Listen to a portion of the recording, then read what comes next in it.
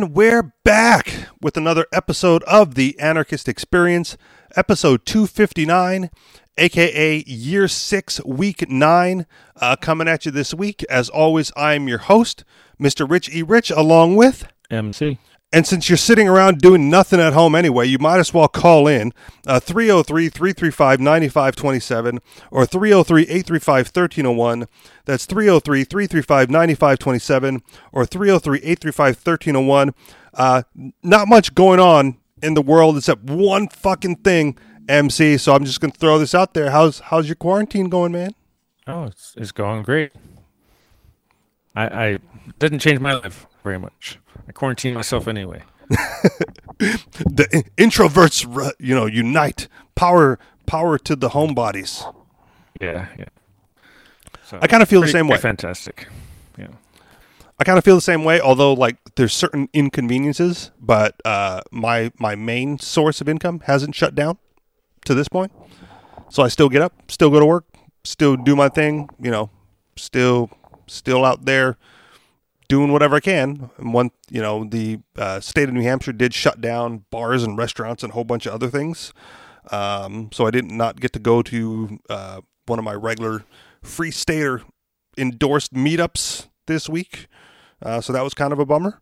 But on the other hand, one of the things that I did like about being in New Hampshire that I haven't seen in the other states that have issued martial law, is that New Hampshire's at least suing the government, right? There's a handful of people going this is unconstitutional and fuck you, we're suing to be able to gather. And every place else I read, they're like, yes, shut it all down. We don't want to get sick. So it's I don't like the martial law. I don't like businesses being shut down non-voluntarily. But I do like the handful of people protesting against it, and the other handful of people filing lawsuits against it as well. So tomorrow night, I'll head out to do Free Talk Live, and there's going to be a gathering prior to the show that I'm going to stop by. Right, it's not a normal meetup, and I don't want to get too much into the details of the circumstances, but it's on my way to the show, and the goal is to have 51 people there to break, a minimum of 51 people to break the ban. To protest the ban against anything over 50. And, I was like, this is the kind of shit that I moved for, right? I didn't move to vote for fucking local politicians. I didn't vote because some dude is running for council membership. I moved so that when shit like this happens, there's an abundance of us willing to step up and protest and fight back. So I want to at least, if this is the reason I'm here, I want to at least participate in that as much as I can. I wouldn't participate if I wasn't already heading out there because it's just a motherfucker of an inconvenient drive if I'm not going to go do the radio show. And because of the location, it's not it wouldn't be convenient for me to head into town, then back out to the protest and then back into town for the radio show. So I'm going to do my best. But there's a lot of things shut down. We talked about it on the pre-show MC, so I'm going to throw it to you. There's a lot of businesses who are restricting and limiting hours. And what nonsense that is. So, yeah, we were talking pre-show, and my comment was, okay, so imagine Best Buy limited their hours to 1 hour a day. Well, that would just mean that all the people would have to squeeze in there in that 1 hour. And so there would be more people around each other instead of less. So wouldn't it be better if they were open 24 hours? And, yes, space it out. And then just said, or maybe they could make something only 20 people in the store at one time, and then, just have somebody at the door, saying, hey, we got too many people, come back in half an hour. Something like that might work. So what happens with something like that then, right? Because I've stood out, I buy video games. That's why I was at Best Buy. I was picking up a video game, whatever. But I've stood in the lines, right, when they've done, the midnight release or the early release of the new launch of a certain product or whatever. Mm-hmm. And those times, they only allow a handful of people in the store, right? Because you don't want people, you're not there to browse Best Buy, so they let a chunk of people in. The people buy their product, pick up their order, and scoot, right? And then they let in the next group of people. Well, what happens is, because they're only letting in chunks of people at a time, is a gathering forms out in the front of the store. We've shown videos of this, like Costco and Walmart and whatever, even now, right? People lined up outside the store waiting to get in.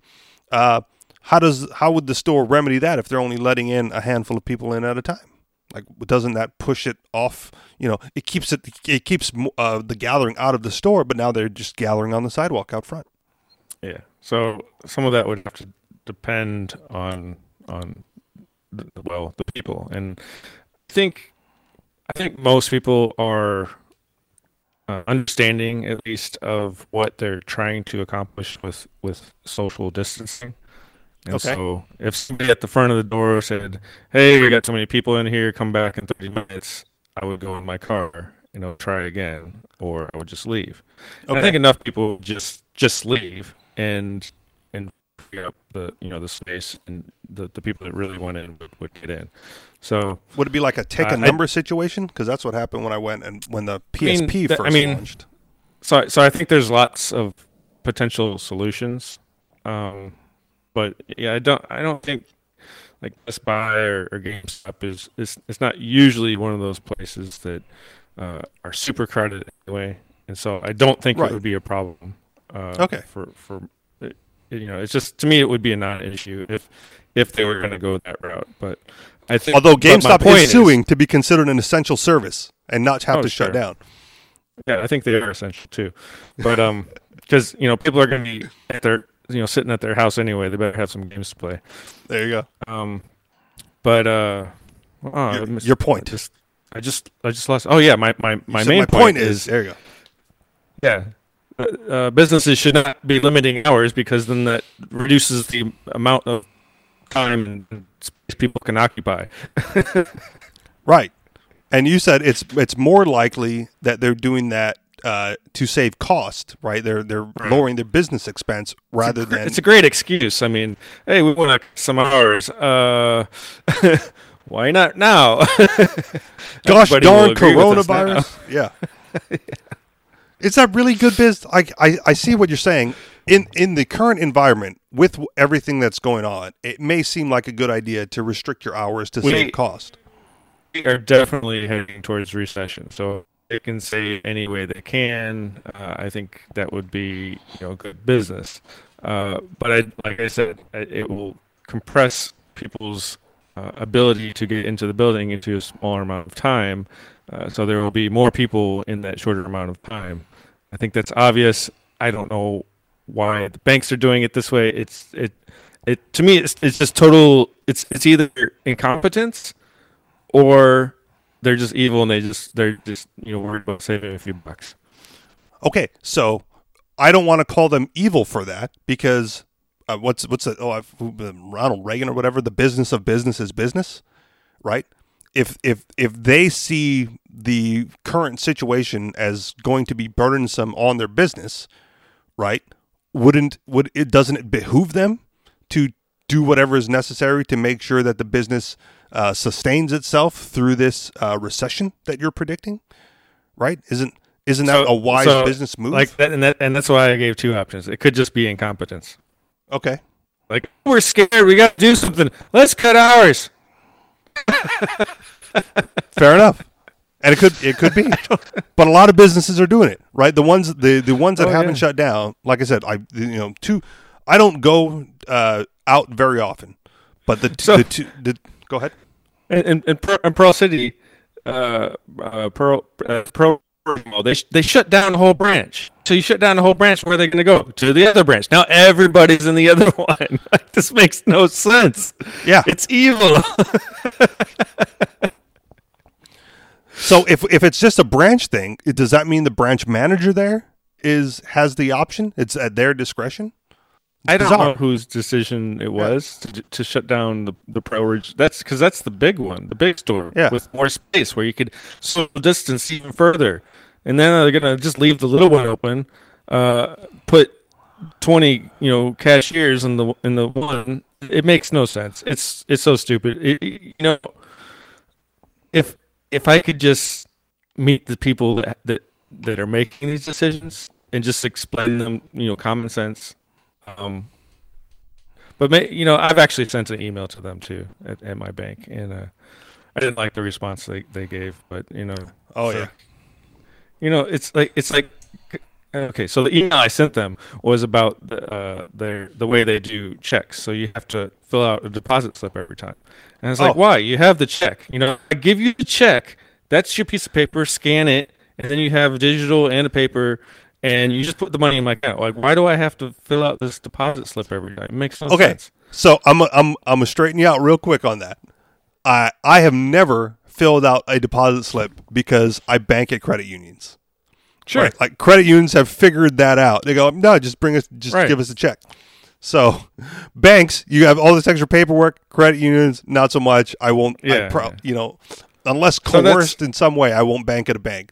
Just for that, right? Just for that. So I emailed it. I emailed them. I said, you could improve your efficiency. You could save your customers time by acting like a credit union.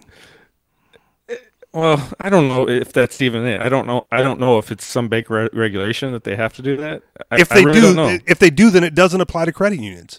I've been a member of like 4 different credit unions.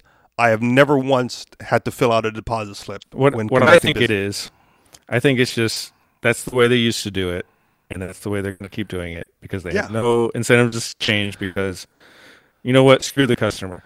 Even though they sent me an email saying, if there's any way we can improve our service, let us know. I was like, well, here's how you can improve your service. No, we're not doing that. Yeah. Well, why'd you ask? We don't expect you to respond to the email. We just put it out there so you make you feel like you have some input. Yeah, like we value, except we really don't. Yeah. Your opinion means shit. See, and again, credit union. I don't participate, but every year I get the emails like vote for the board of directors, right? So I could have a say in leadership if I wanted to, if that's your thing. So anyway, it just highlights how incompetent these users are. They're running the bank in Hawaii, shutting down the biggest branch with the most space between employees, and then moving them over to the small one where they're all jam packed together, and then cutting the hours too. And so now everybody's like, "Oh shit! Now I gotta get to the bank." Now everybody's in the bank. What are you gonna do? So the bank that I have to stop by for work did that too. Like they compressed their hours so there's no way to stop by outside of my business hours, right? Like I used to make my deposit before I go to work. That way I don't have to go back out during the day. I can stay and manage my office.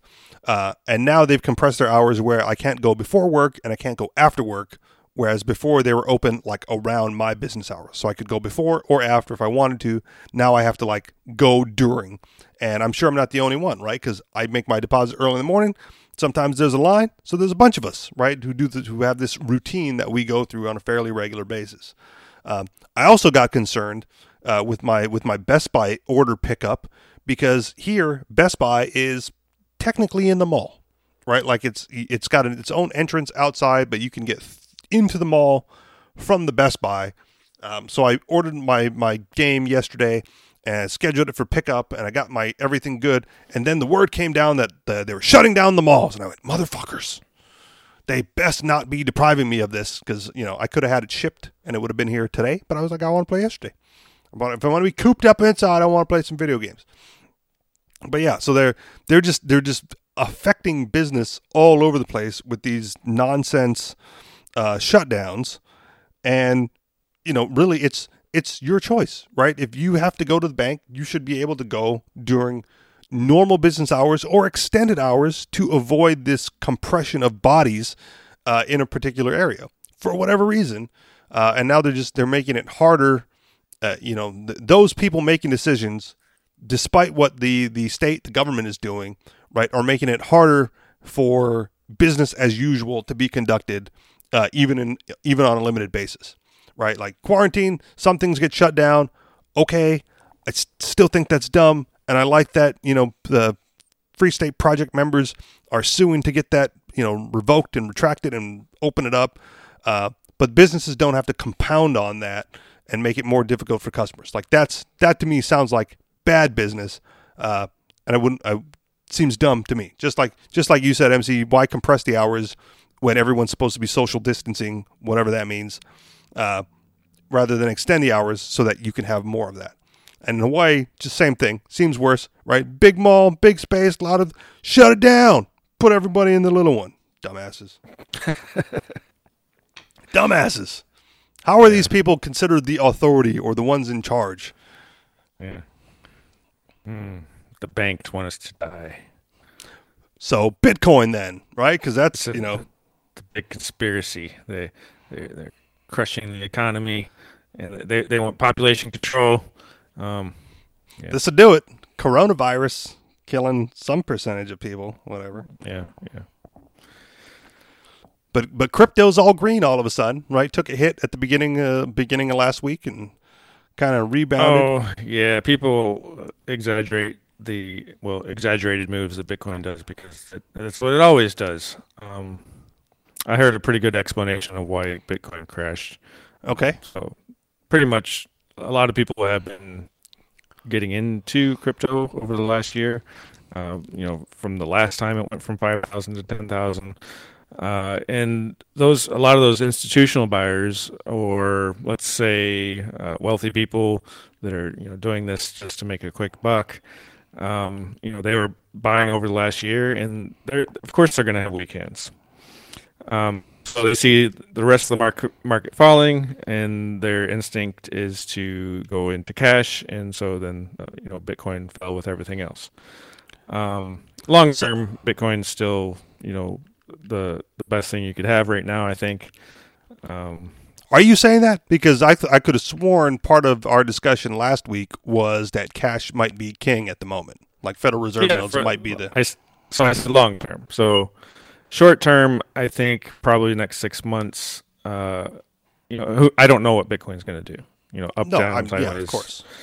But the dollar is going to remain strong because people are getting out of the stock market. Like there's pretty much zero chance that we're going back to where we were. Dow 29,000, and the government's going to be buying a lot of the stock market through the banks. So basically, it's going to be just like Japan. So in Japan, like 75% of the stock market is owned by the government. The Japanese stock market is owned by the government. So that means there's less opportunity to make money, and there's less opportunity to lose money too. But so it's just kind of boring, and nobody cares about it anymore. Okay. So when a market gets like that, then people want exposure to risk or safety in other ways. So they get creative, and they make new creative instruments.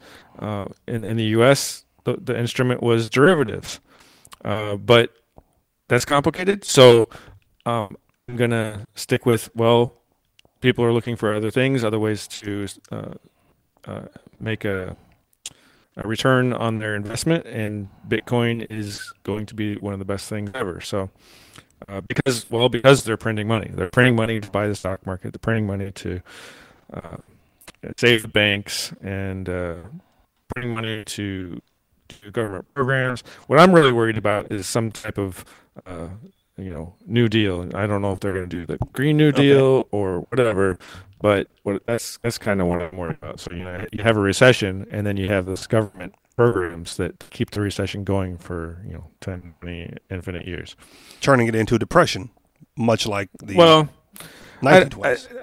I don't know. I wouldn't say we're going to go into depression just yet. But definitely a recession, and maybe a really long-term recession.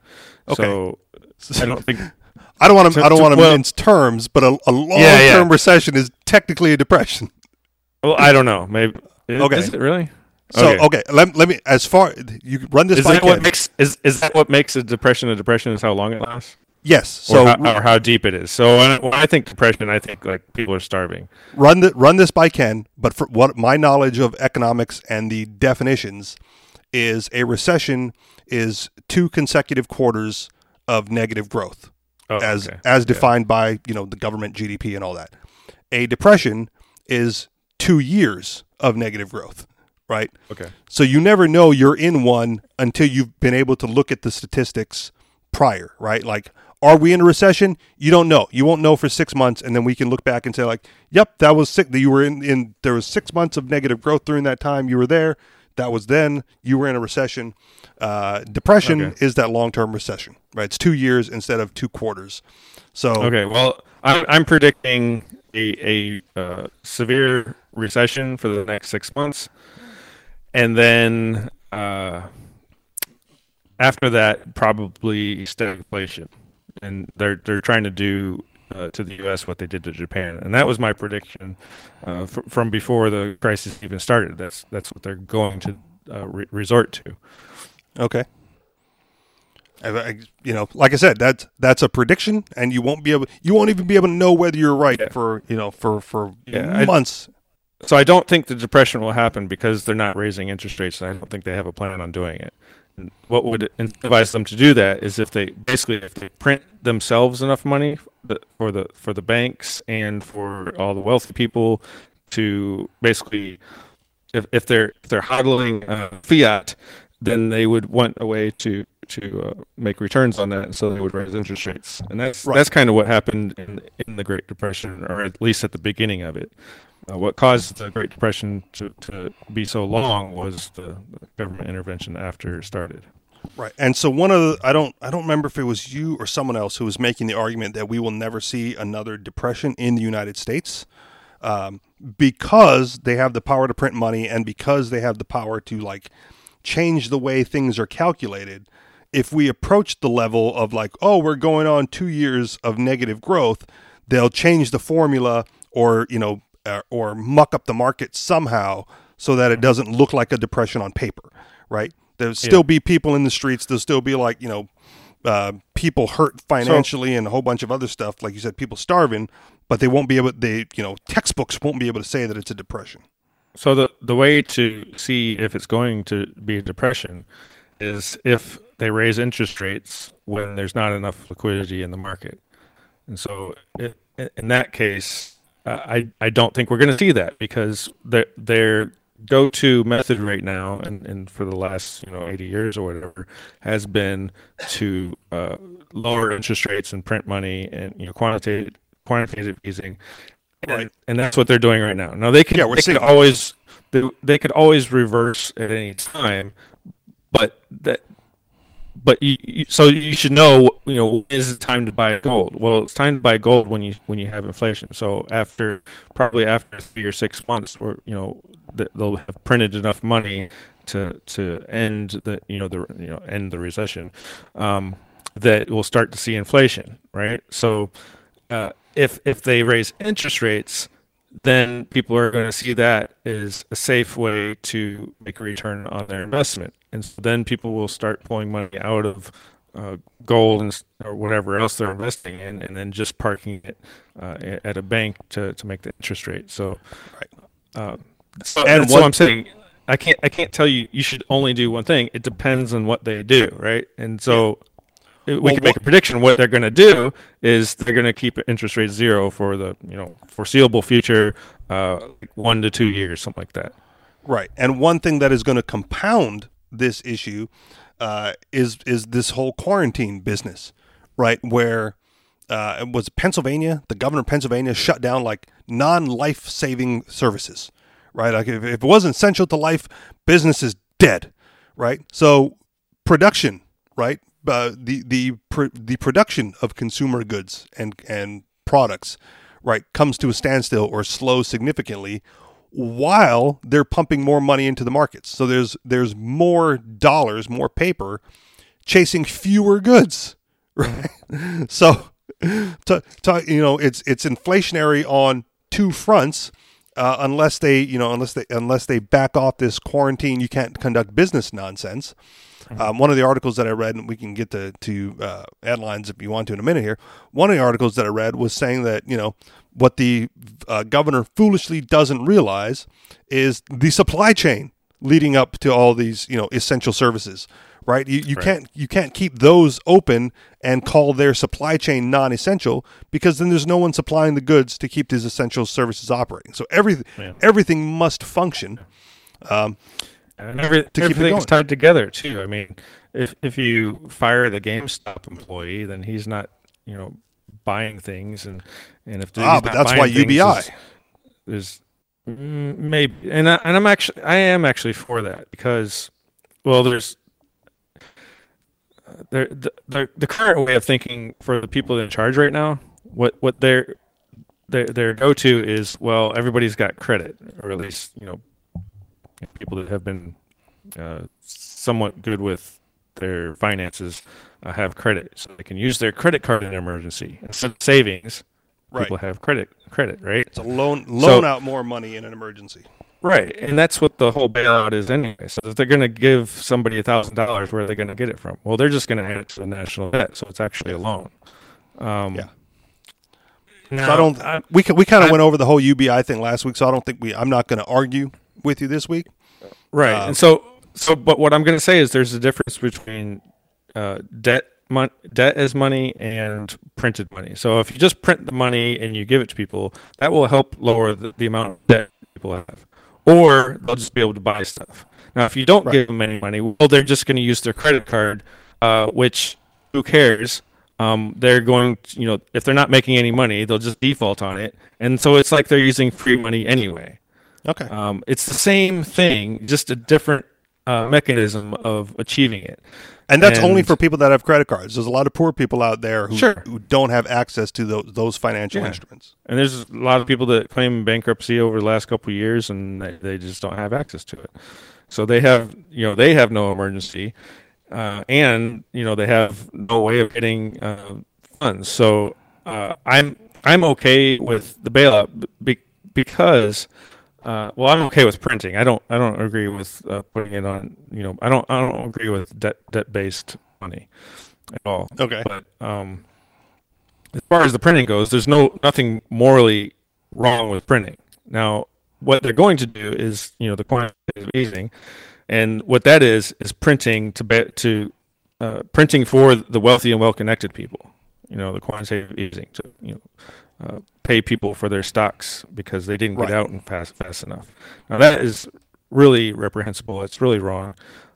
If you're going to print money, and if you're going to try to, if you're going to be fair about it, I mean, if it was a game and you're trying to be fair, then everybody should start out with the same amount, right? I mean, it's very simple logic. If you're going to play that way, but they're not playing that way because it's their money and it's their bank, and they get to print and give it to their friends and the people they like. So so that's what they're going to do, and everybody else can go bankrupt, and they don't really care about them. So and so just listen to last week's show for my rebuttal, because I'm not gonna take up any more time here rebutting that. Sure. It's well, if this is your first show listening, for those out there, this is one area where me and MC can go back and forth all day long, because I will always argue against UBI, and he's got some justifications for it, which always sound reasonable when he presents it. Go ahead. What I don't understand is people's automatic defense of the dollar. I'm against the dollar and the value of the dollar. I want it to sink, and the way to make the value of the dollar sink is to print more of it. Right, so that's what I want. I want them to print so much that eventually people go, it's better to use something else. Now, if they stop printing, that makes the dollar more valuable, like very fast. And that's what's happening right now. There's absolutely a liquidity crisis that was, of course, it was caused by the bank, and I think the bank should not exist. But in the short term, we shouldn't all of a sudden give more value to the people that happen to have dollars. I mean, that's just, to me, that's crazy. Right. Again, I hear you. I get it. And I guess it depends on the end goal in mind, right? If your goal is to like burn the world down, right, and just have as much chaos as possible, then yeah, inflate the dollar, institute socialism. No, that's not what not at all. So you think the dollar is a worthy institution? No, see, that's the thing. I'm not going to argue that the dollar is a worthy institution. But I will say, if we're talking about like the benefit of all people, right? The people most harmed by inflation, by inflating the dollar, are the ones least likely to move out of it. No, right? Okay, Wealthy people will always be this wealthy. Is what I'm saying. The people that are being harmed by the debt. It's not even inflation yet, because there's a difference between a debt bubble and inflation. It's two different things. And so the people that are going to be harmed are currently being harmed really bad, and because the debt bubble just popped, right? And we didn't have an inflationary hyperinflation crisis in the U.S. That's what they had in Venezuela, right? Well, we haven't had one in our generation, right? Like the U.S. has gone through hyperinflation prior to the Federal Reserve. The what is it? The continental dollar, the old. Oh, sure, okay, yeah. But that the U.S. was a country. They hyperinflated the currency, and they switched to the Federal Reserve note. I'll say with this current Federal Reserve note being that's what I'm saying. Reserve currency, right? And I'll grant that. Yes. I don't want it to be the world reserve currency, and it's not going to last anyway. At least I don't think so. Right.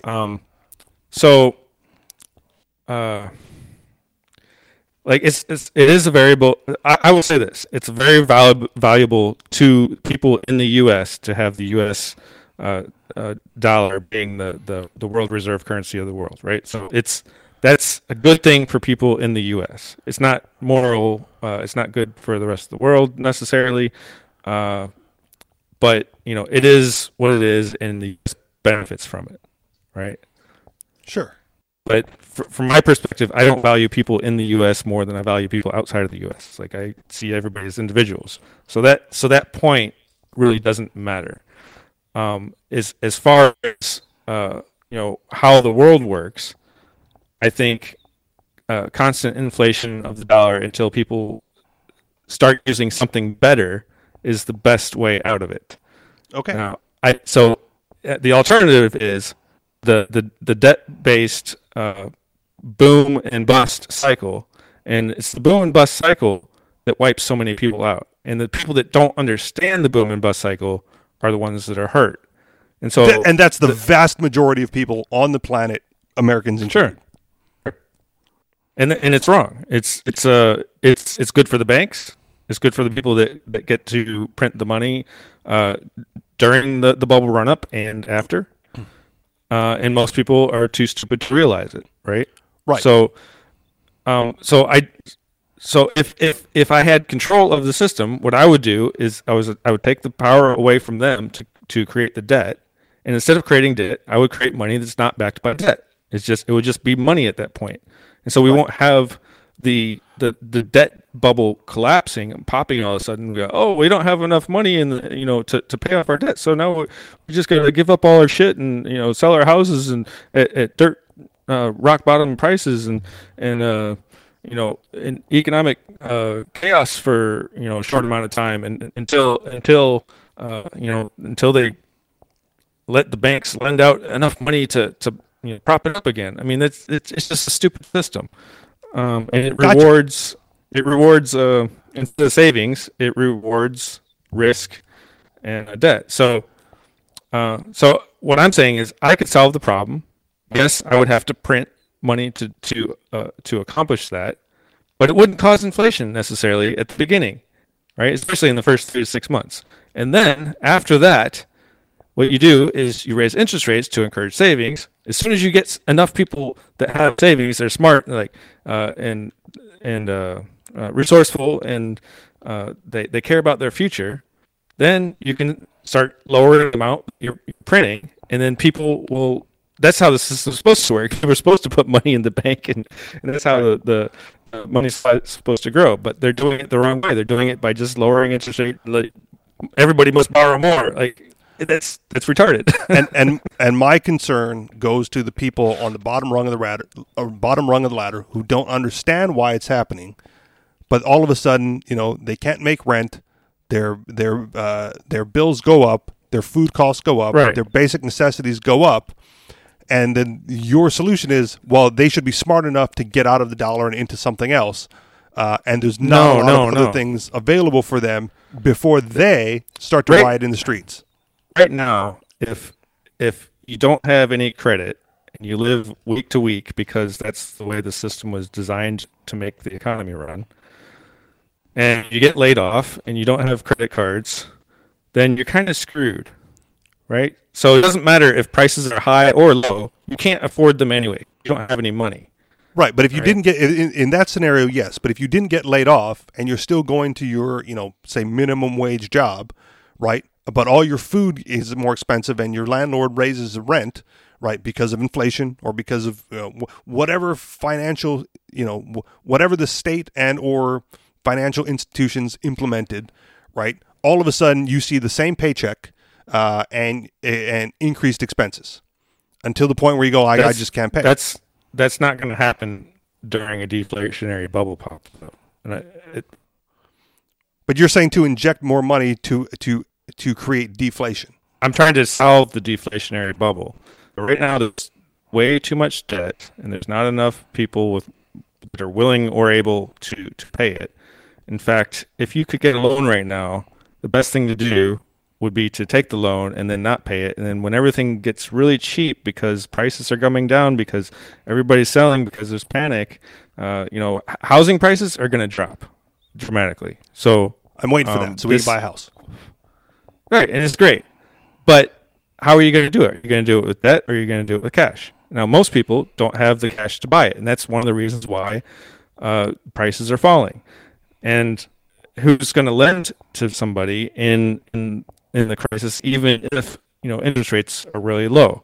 And so that's a problem. The economy goes way out of whack because of the debt bubble. It's not necessarily because we don't have so many problems because of inflation, right? Okay. The inflation that we've seen was in the stock market. Gold is always going up kind of slowly. So it's things like that don't really affect. I mean, everything affects poor people, of course, but I'm trying to get you on the same page with me because very few people are, because there's two different concepts between how much money is out there and how much liquidity and how much debt. There's a ratio. Okay. Right. And so when that ratio gets out of whack, then you have a debt-based bubble pop, and there's two ways to solve it. The first way is the traditional way is bankruptcy. If you're not having enough money come in, you just go, oh well, I can't pay the debt. Wipe it clean for me. We'll try again next time. But bankruptcy can be very messy. You could, in that time, could be layoffs, and that impacts the next people down the line. So bankruptcy, to me, should be avoided if possible. Agreed. Now the way that is typically done is debt-based bubble collapses, and then they say, well, we must create a whole bunch of more loans at even lower interest rates, and so that will get people lending, and then the bubble gets pumped up again, right? But now we're at zero, and we can't go anywhere. Well, technically, you could go negative, but that's just silly, right? Yeah, and that's just silly. I think that's the wrong way to solve it. I think if there's too much debt, then there's either should be bankruptcies, or they should print non-debt-backed money. And now the government could do this. The government could take over the central bank, private central bank, the cartel that they're in bed with, and they could just do what Obama did and print $1 trillion coin and say, okay, now we've eliminated some of the debt. Right, so now that taxes can go down. Well, because, if that's the case, just print the $25 trillion coin and wipe it all out. I think that $25 trillion is imaginary money, but you have to understand that it's the banks that own the debt, and it's rich people, it's wealthy people that own the debt. They want the whole world working for them to keep them in power, and so they have an incentive not to do that, right? It would seem to be, but. Well, that's why my initial question is, what is the goal, right? Like, if your goal is just to crash for you, for I guess for you, because when you say like you want my people short, out my of the short dollar. term, my short term goal is end the debt based bubble collapse because it would be good for the average person, poor people, and Because they wouldn't especially be in if, debt. well, because the whole system would have less debt, so Okay. it would free up a lot of economic value in the system. So less people would be paying interest to the banks.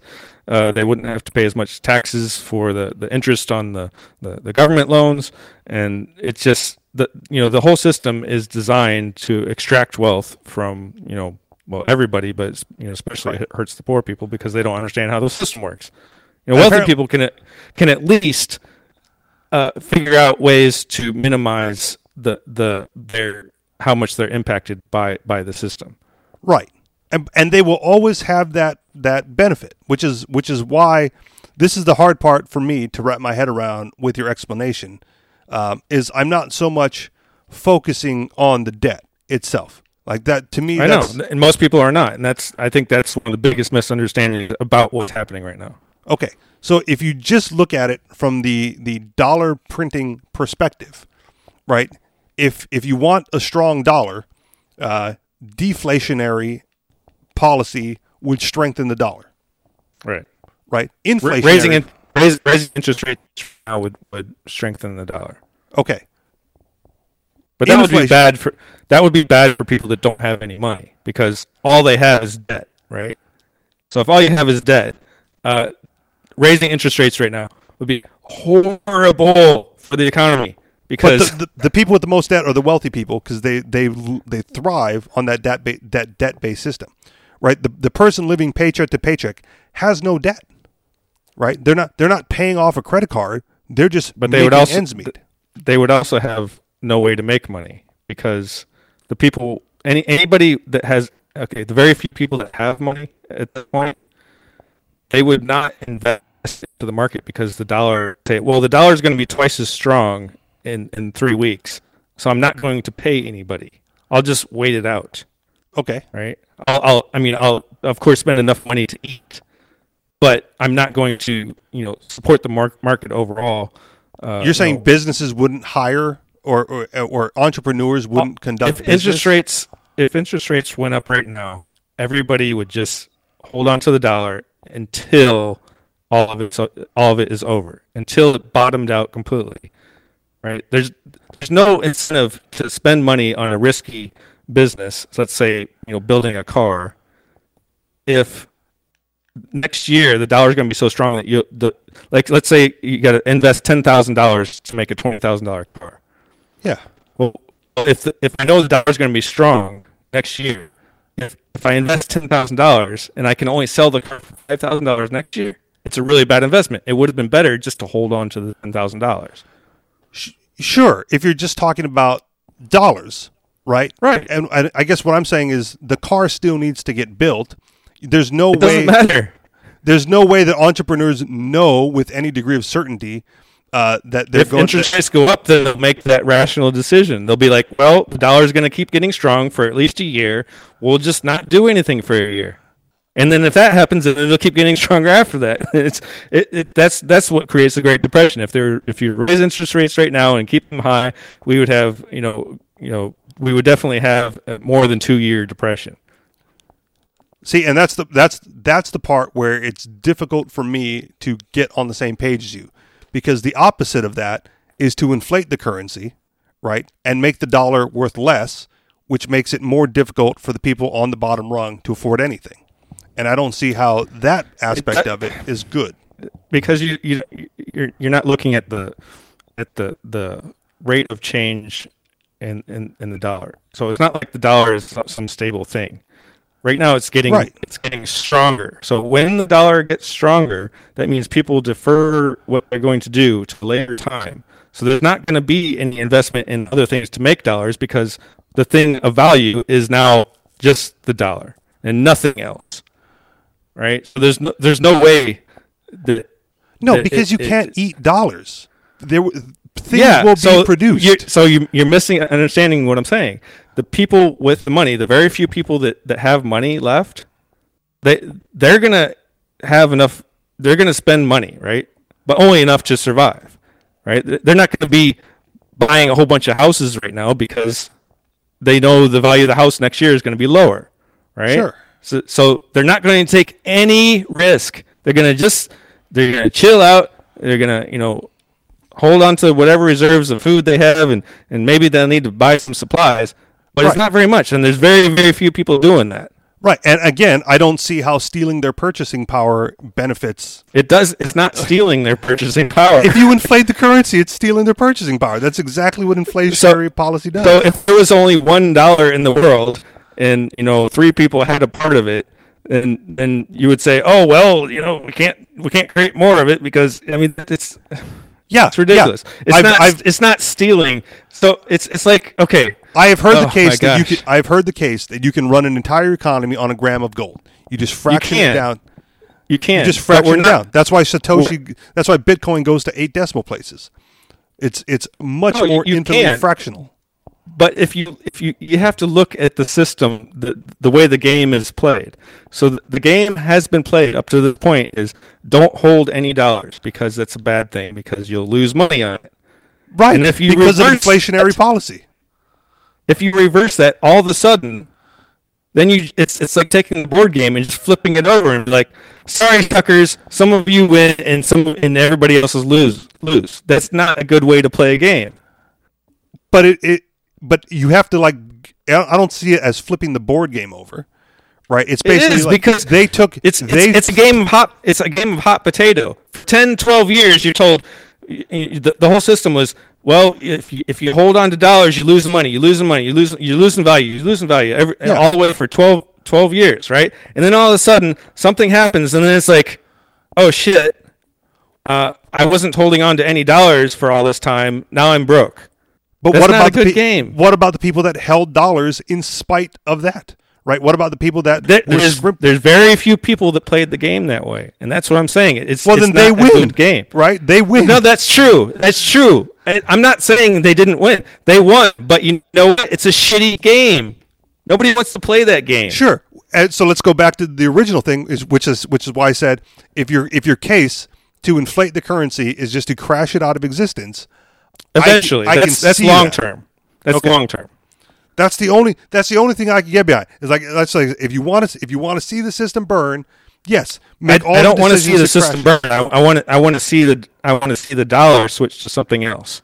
Well, but we're the dollar system. So if you're going to move to crypto or metals or whatever, right, and completely out of the dollar, then yes, strategically it makes sense to push the dollar as far out of existence as possible through inflation. Why not? There's two ways to get rid of it. If you just stopped printing money right now and said, this is the amount you got to live with, and that's it. You can't create any more. Like we're going to the hard dollar system now. Yeah. Instead of just like the hard Bitcoin system. Okay. Bitcoin would go down. The dollar would go up. You could run the economy off the last dollar. No, you could, but in the short term, it would hurt a lot of people while they try to catch up to the new game. Right. And that's what I'm saying. So you're basically picking winners and losers. No, you are. No, I'm not, because I'm not suggesting an inflationary. I'm not suggesting pumping in more dollars. I'm saying you're suggesting the opposite. What? To strengthen the dollar? Yeah. But I'm not saying that by taking dollars out of circulation either. You would be if you stopped printing money, because the system is built on ever increasing amounts of debt. Right? That's the current game. So there's 3 games we could play. Ever increasing amounts of debt with debt bubbles and the boom and bust cycle. That's the game we're currently on. Okay. And that game is bad, but it's not the worst. It could be worse. So how do we know it could be worse? Because that's what they did in the Great Depression. We had an inflationary bubble, debt, a whole bunch of debt printing, fake money, debt bubble, and then it popped, and then they raised interest rates, and it just wiped everybody out, except for the few people that had money. All right, that game really sucked. So that's okay. So we're going on different games. So the first game we're playing now, it sucks, but it's not the worst. Great Depression, really bad.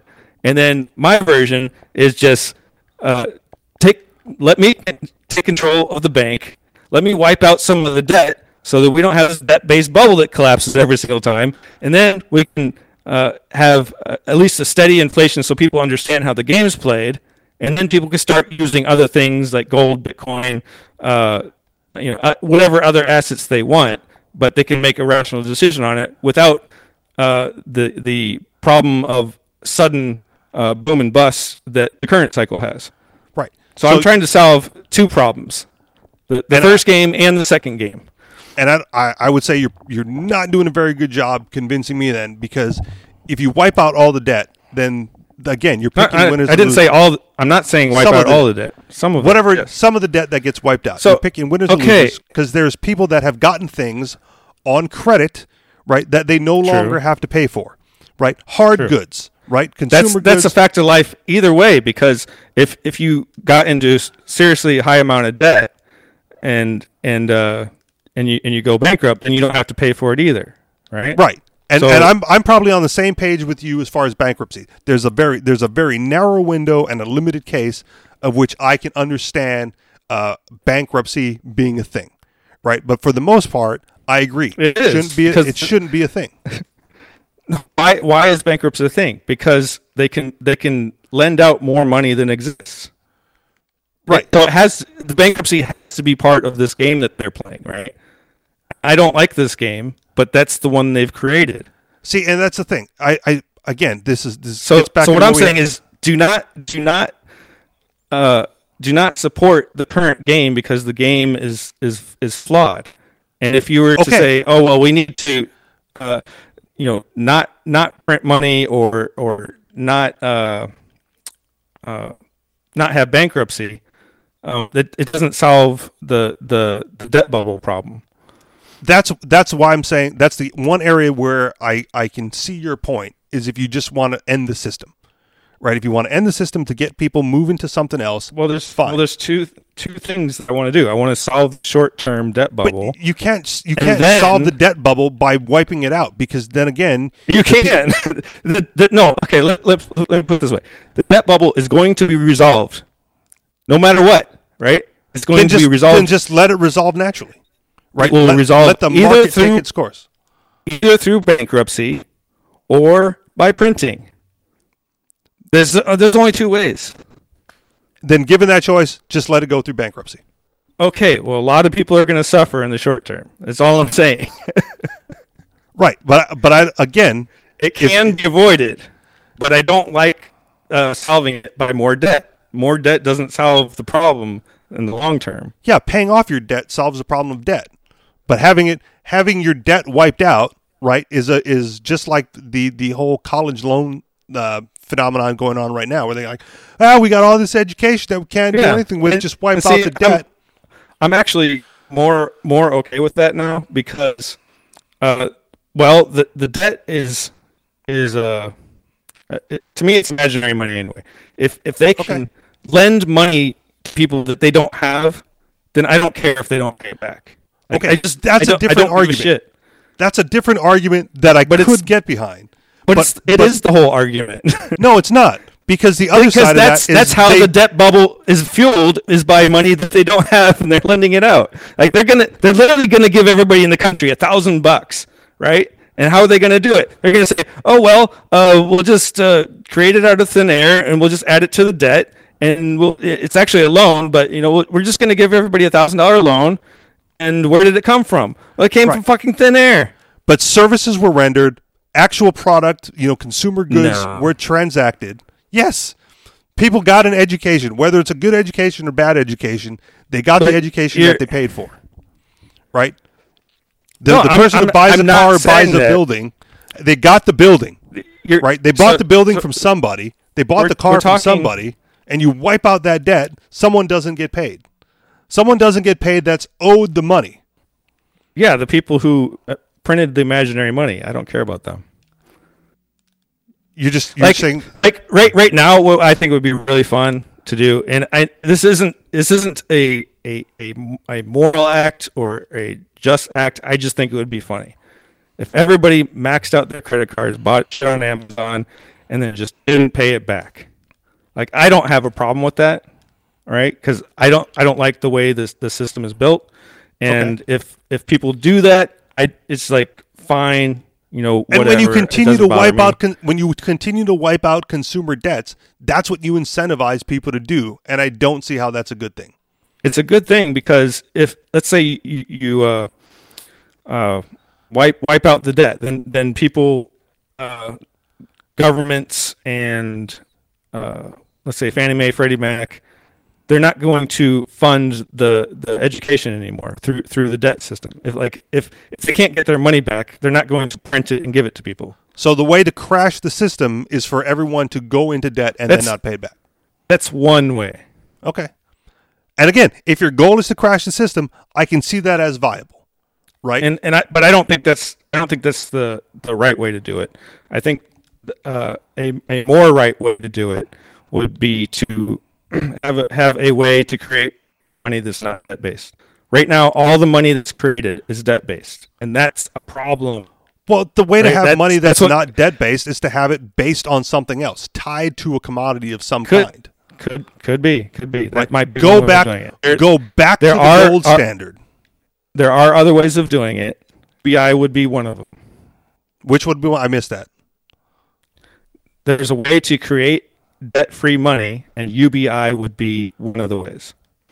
Okay. But it's still not based on anything. It's still inflationary. I know. It loses value over time. True. Right? The way to have not debt-based money is, again, base it on a commodity. Tie it to something else. Tie it to something valuable and tradable. That's one way. How do we get there? I don't know. So that's the thing. If you want to get there by crashing the system, fine. We're in agreement. Right? If you want to get there by getting people, incentivizing people to move to that other currency by discounting it in some form or fashion.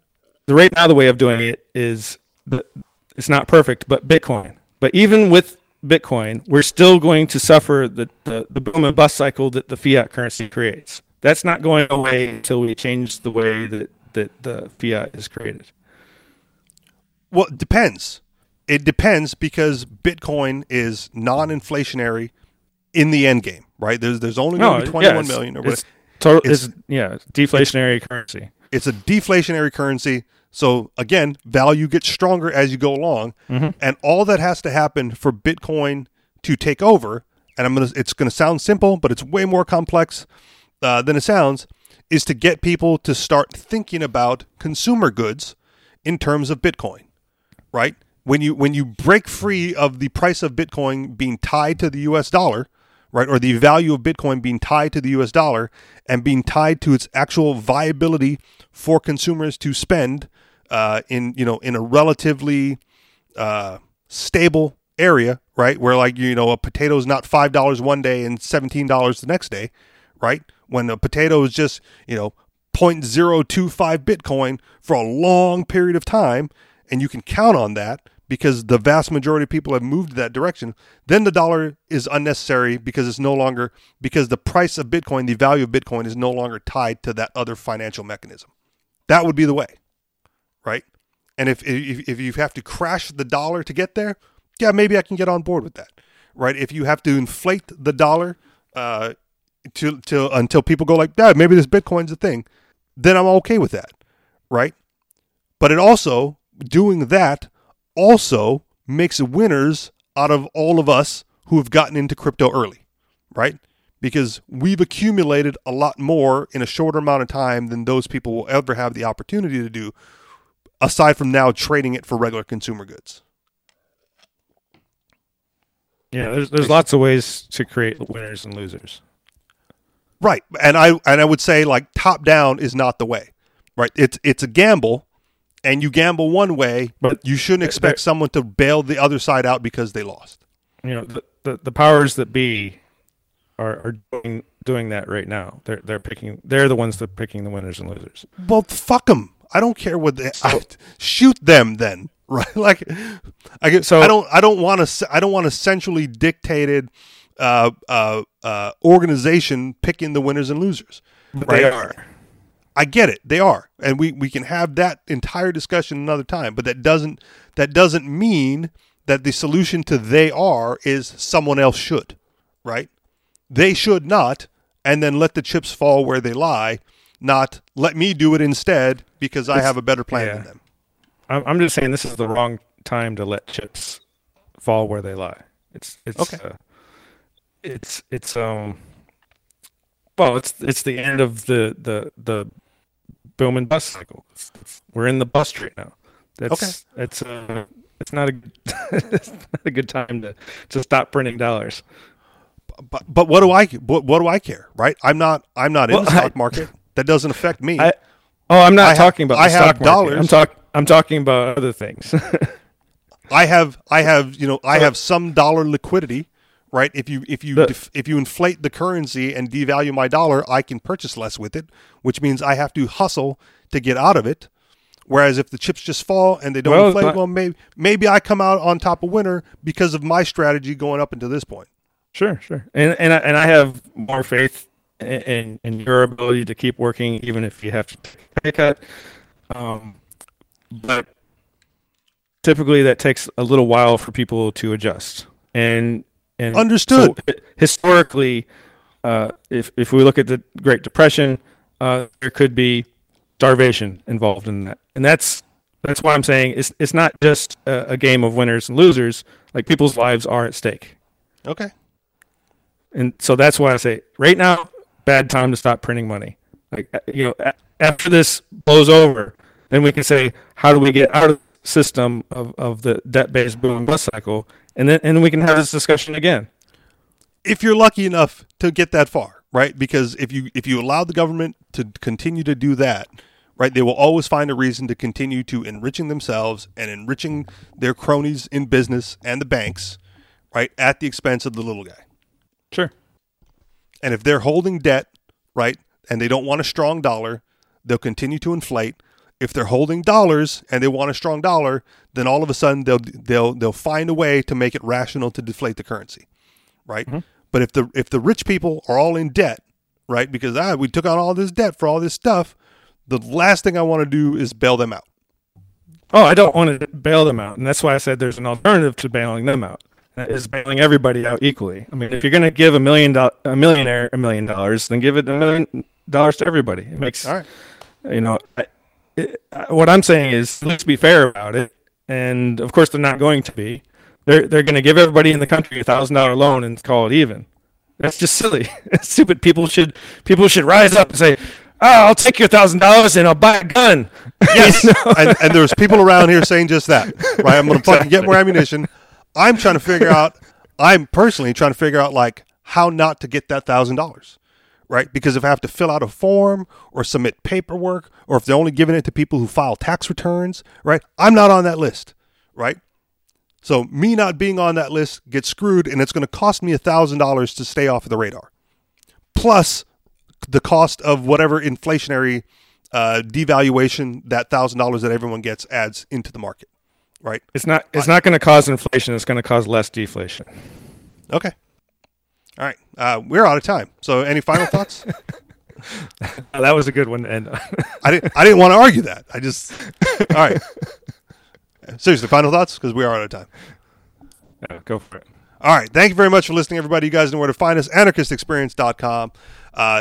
T.me/anarchistexperience or T.me/theanarchistexperience on Telegram. Float.app/anarchistexperience. And if you'd like to contribute to the show financially, do so through Patreon because I need that money now for whatever reason because dollars are in. Patreon.com/theanarchistexperience. Thank you very much for listening, and we'll talk to y'all next week. Peace.